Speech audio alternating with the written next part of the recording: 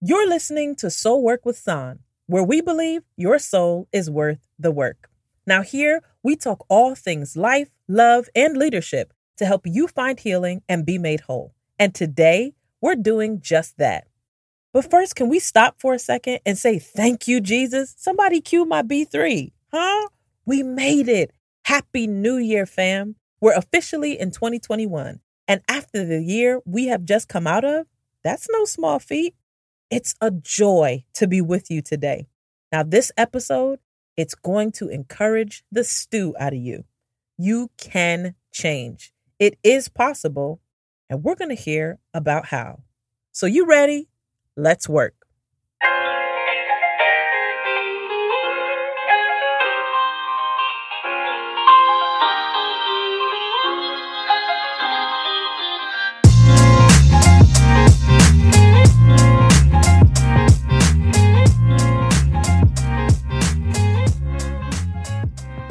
So it's the first week of January, and we're all about setting goals and making resolutions. Some folk are whipping up their vision boards and trying to pursue their best year yet. But there's another set of us that's a bit more cynical. Perhaps we could blame it on 2020, but I think it's deeper than that. For those of us who have set goals year after year and made resolutions, only to not even make it out of January, sticking with the plans that we were so hype about December 31st, this episode is for you. You ever feel like there's no point in even setting goals because you feel like you're setting yourself up to fail again and disappoint yourself again? Have you ever found yourself hesitant to share your dreams with family and friends because they've heard it all before and they don't believe you? I get it. And trust me, fam, I've been there. I found an old journal of mine. It was like 5 years old. And I was devastated that some of the goals I had then, I still have them now. San, what is you doing, baby? Listen, I'm giving you my confessions. Kindly judge your mom. Most of us, though, we have these pesky things in our lives, whether it be a character issue, an emotional issue, an ongoing indulgence, or a lack of discipline that we want to tighten up. Whatever it is, we've got some things about us that we want to change. And if you don't think you do, live a little longer, friend. So, how and why isn't it working? And when will it ever be fixed? Now, let's be honest. This culture is set up for us to wallow because it's easier to be the victim of our own misdoings to ourselves through reckless choices against our better interests than it is to take responsibility and make better decisions. Plus, it feels really, really good to the flesh when I can blame where I am in life on somebody else's actions, their laziness, their carelessness, their lack of living right, not mine. There are times when change can feel like a foreign concept. You mean there's actually more to life than this? Whatever your this is, just know we all have one. You're not alone.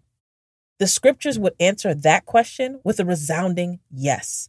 In my own journey of healing and wholeness, I've learned some things about the process of change, and I'm going to share with you to let you know that not only is it possible, but it's a part of the package as a child of God. Like, fam, it's literally designed within the process of salvation, sanctification. Isn't that dope? It seems so simple, but it's necessary to say it and say it often. Jesus didn't save us to leave us the way we are. In our daily walk, we are given the gift of being more like him. And who wouldn't want to be like the greatest, the actual greatest? See, it's wild to me. Rant time. It's wild to me that we give credence to things the world sees as great, but the scriptures tell us they're not. The Bible says knowledge, not wisdom, but that's a different podcast for a different day. Knowledge puffs up, and yet we pursue it as if through knowledge we'll be safe, secured, and seen as significant. Solomon referred to riches as vanity, and yet the way consumerism and greed has gripped the heart of Americans, including those in the church and starting with the church leaders, it's baffling.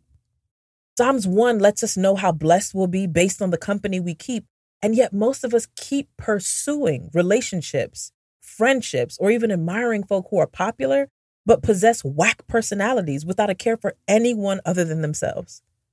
The Bible talks about moderation and living peaceably, and we're overindulging in all the things and wearing pettiness like a badge of honor. How did we get here? Now, listen, hear me healthily. There's nothing wrong with having money or having a lot of it. There's nothing wrong with being intelligent. Critical thinking is needed now more than ever. We all know this. And it's not that we cannot have things or be those things or enjoy our lives, but we cannot continue treating those things as if they are the Calvary. Money, power, fame, luxury goods, they will never save us or make us better people. Like putting labels over our bodies doesn't change what's in the heart. I'm being cautious to be clear here because, like I said, this episode is meant to encourage you, and it's coming, I promise. I'm not bashing any of those things, but it's needed for our souls that we ask why we think we need them. Will the status finally make us great? Will the money make us finally feel secure? Will the massive attention, followers, and likes finally make us feel loved? But through Jesus, we are those things already. For real. We've talked about this before, but this is why our eyes must be fixed on him, because it's when we are fixed on him, we can operate from a place of love, security, and greatness, and not for it. Okay, all right. Rant over. Let's get back to change.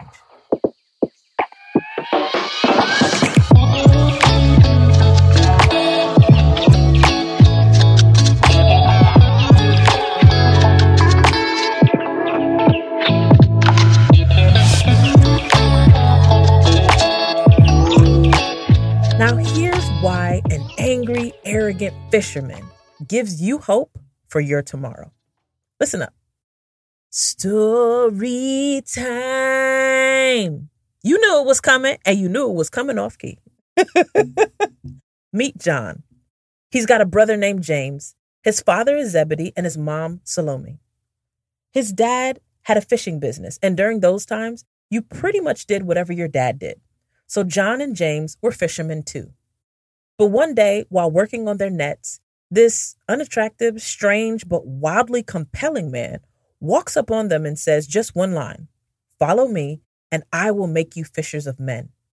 Instantly, without hesitation or questions, they drop their nets and start following this stranger. He gives this same call to 10 other men, and before you know it, they find themselves walking with the one whose mission is to save the world. And what they don't realize is that because of him, they've been called to change the world. This man's name is Jesus. Jesus gives this group of rough around the edges, far from perfect guys nicknames. Now to John and James, he calls them the sons of thunder. Here's why. Because these guys were hot in temperament. John especially developed this reputation as being elitist, proud, and he had a wicked temper. John was also obsessed with greatness. Like this was a thing for him. And he got it honest. Towards the end of Jesus' life, John's mom pulls him and his brother to get an audience with Jesus. She bows before him and asks if her dear sons can sit on his left and right side when he ascends. Like, man, what? What's wilder is when Jesus asks the men if they're willing to drink his cup, they answer him yes, without reservation, as if they know what it truly takes. The other disciples get indignant, like, are you serious right now? What? Are y'all for real? Jesus has to step in and squash it. Read Matthew 4. It's got the juice, man. John is wild. Now in Mark 9, we see his exclusive nature and his need to be great when after Jesus explains to the fellas that in order to be great, they've got to be the greatest servant. John responds to Jesus without even acknowledging his teaching. Instead, he's like, yeah, Jesus. Anyway, there was this guy, he was casting out demons in your name, but they not with us. So I told him to stop. Period. Okay. So he didn't say period, but he did tell him to stop. And Jesus has to check John. Like, hey, don't stop him. No one can cast out a demon and perform a miracle and then speak evil against me. It's okay. If they're not against us, they're for us. Chill. Then in Luke 9, now this one's my favorite. Jesus is ready. He knows what's coming, so he heads to Jerusalem because it's time for him to die. But he takes a different route by heading through Samaria, a spot where they don't fool up with the Jews at all. Like we're talking 90s hip hop, East Coast, West Coast award show acceptance speech type beef. It is thick. So when they see Jesus and his crew walking through, they show no love. They're not received. John is vexed. He's like, oh, y'all can't speak? You're bright and out of order. He asked Jesus to send fire from heaven to kill them all. Once again, Jesus has to check and rebuke John to remind him the mission is not vindication. There's nothing to prove here. The mission is salvation through love. And isn't that what he does with us? But look at the language, look at the teaching, look at the tenderness that Jesus has with John. He doesn't berate John or make him look dumb in front of the other 11. He doesn't do that with any of the disciples when teaching and correcting them. Because the lesson of love at work is more important than the feeling of power. And this is your friendly reminder that being mean, willfully intimidating, and brutish with folk was never, ever, ever the way of Jesus. Like, I get it. We all have our moments, but enough. It's not deep of you to damage others. And ministry is not the maligning of Christ's character through meanness. Selah, sugar. Okay, so San, you shared the story of John. What ends up happening with him? Damn. Yo, that same thunderous, prideful, hot-tempered John, because of love, because of Christ, becomes John, the writer of some of the most prolific writing in the New Testament. He goes from send fire to kill them because they don't like us to little children love one another. What? He goes from being the son of thunder to being known as the apostle of love. He goes from standing in assurance that he could drink the cup of Jesus' sorrow to expressing that in the beginning was the Word, and the Word was with God, and the Word was God. To this day, his writing is described as a pool in which a child may wade and an elephant may swim because of his simultaneous depth and simplicity. John put down his pride and changed. Simply put, his transformation became his legacy. And perhaps this is why John's writing is centered around belief. Because through the work of Jesus, John made a complete transformation from anger to peace, from pride to love, lost to found. Yo, this is the gospel. Like, this is the good news. This is the truth that I will follow until I die. Because if the gospel can do that miraculous work in John and Matthew and Peter and Mary and Martha and Paul and the countless others who were once murderers and whores and hateful and unbelieving liars and broken and abused and damaged, people who were told they would never be worth anything and believed it. If the gospel can make a lover out of a fighter and give life to a dead soul, it can do the same thing for you.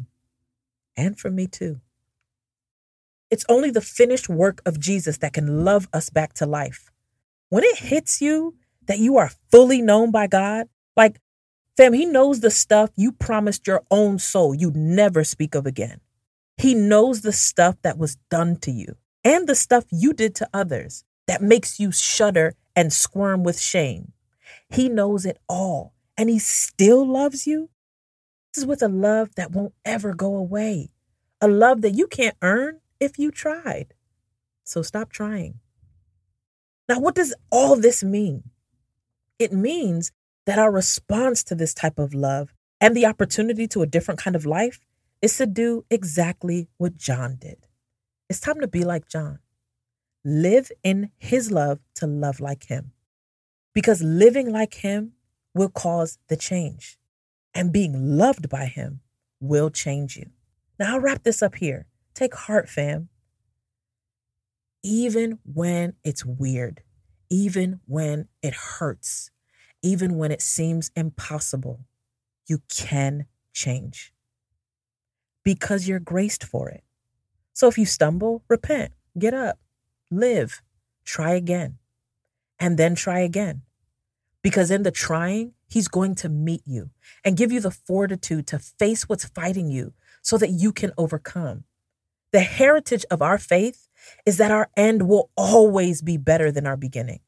This is how we are formed into being more like Jesus.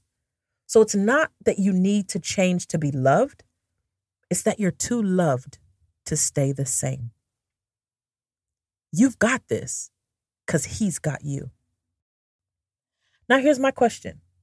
What one thing will you change in your life this year? Email me. I want to hear your answers. And then I'll share you mine.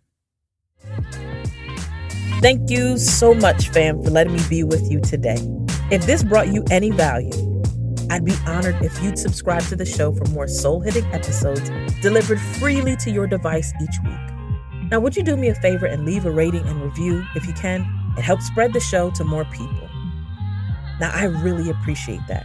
Check out our website, soulworkwithsan.com. We've got updates coming. We've got more writing and thoughts coming. And we're also on Facebook and IG at soulworkwithsan. Hit me up, email hello@soulworkwithsan.com, and let me know how you're doing and how we can best serve you on the show. That's hello@soulworkwithsan.com. Let's heal, fam. We're in this together. Now remember, you're only going to hear one of two statements on that fateful day. Well done, or depart from me. Let's live accordingly. Love you. Talk soon.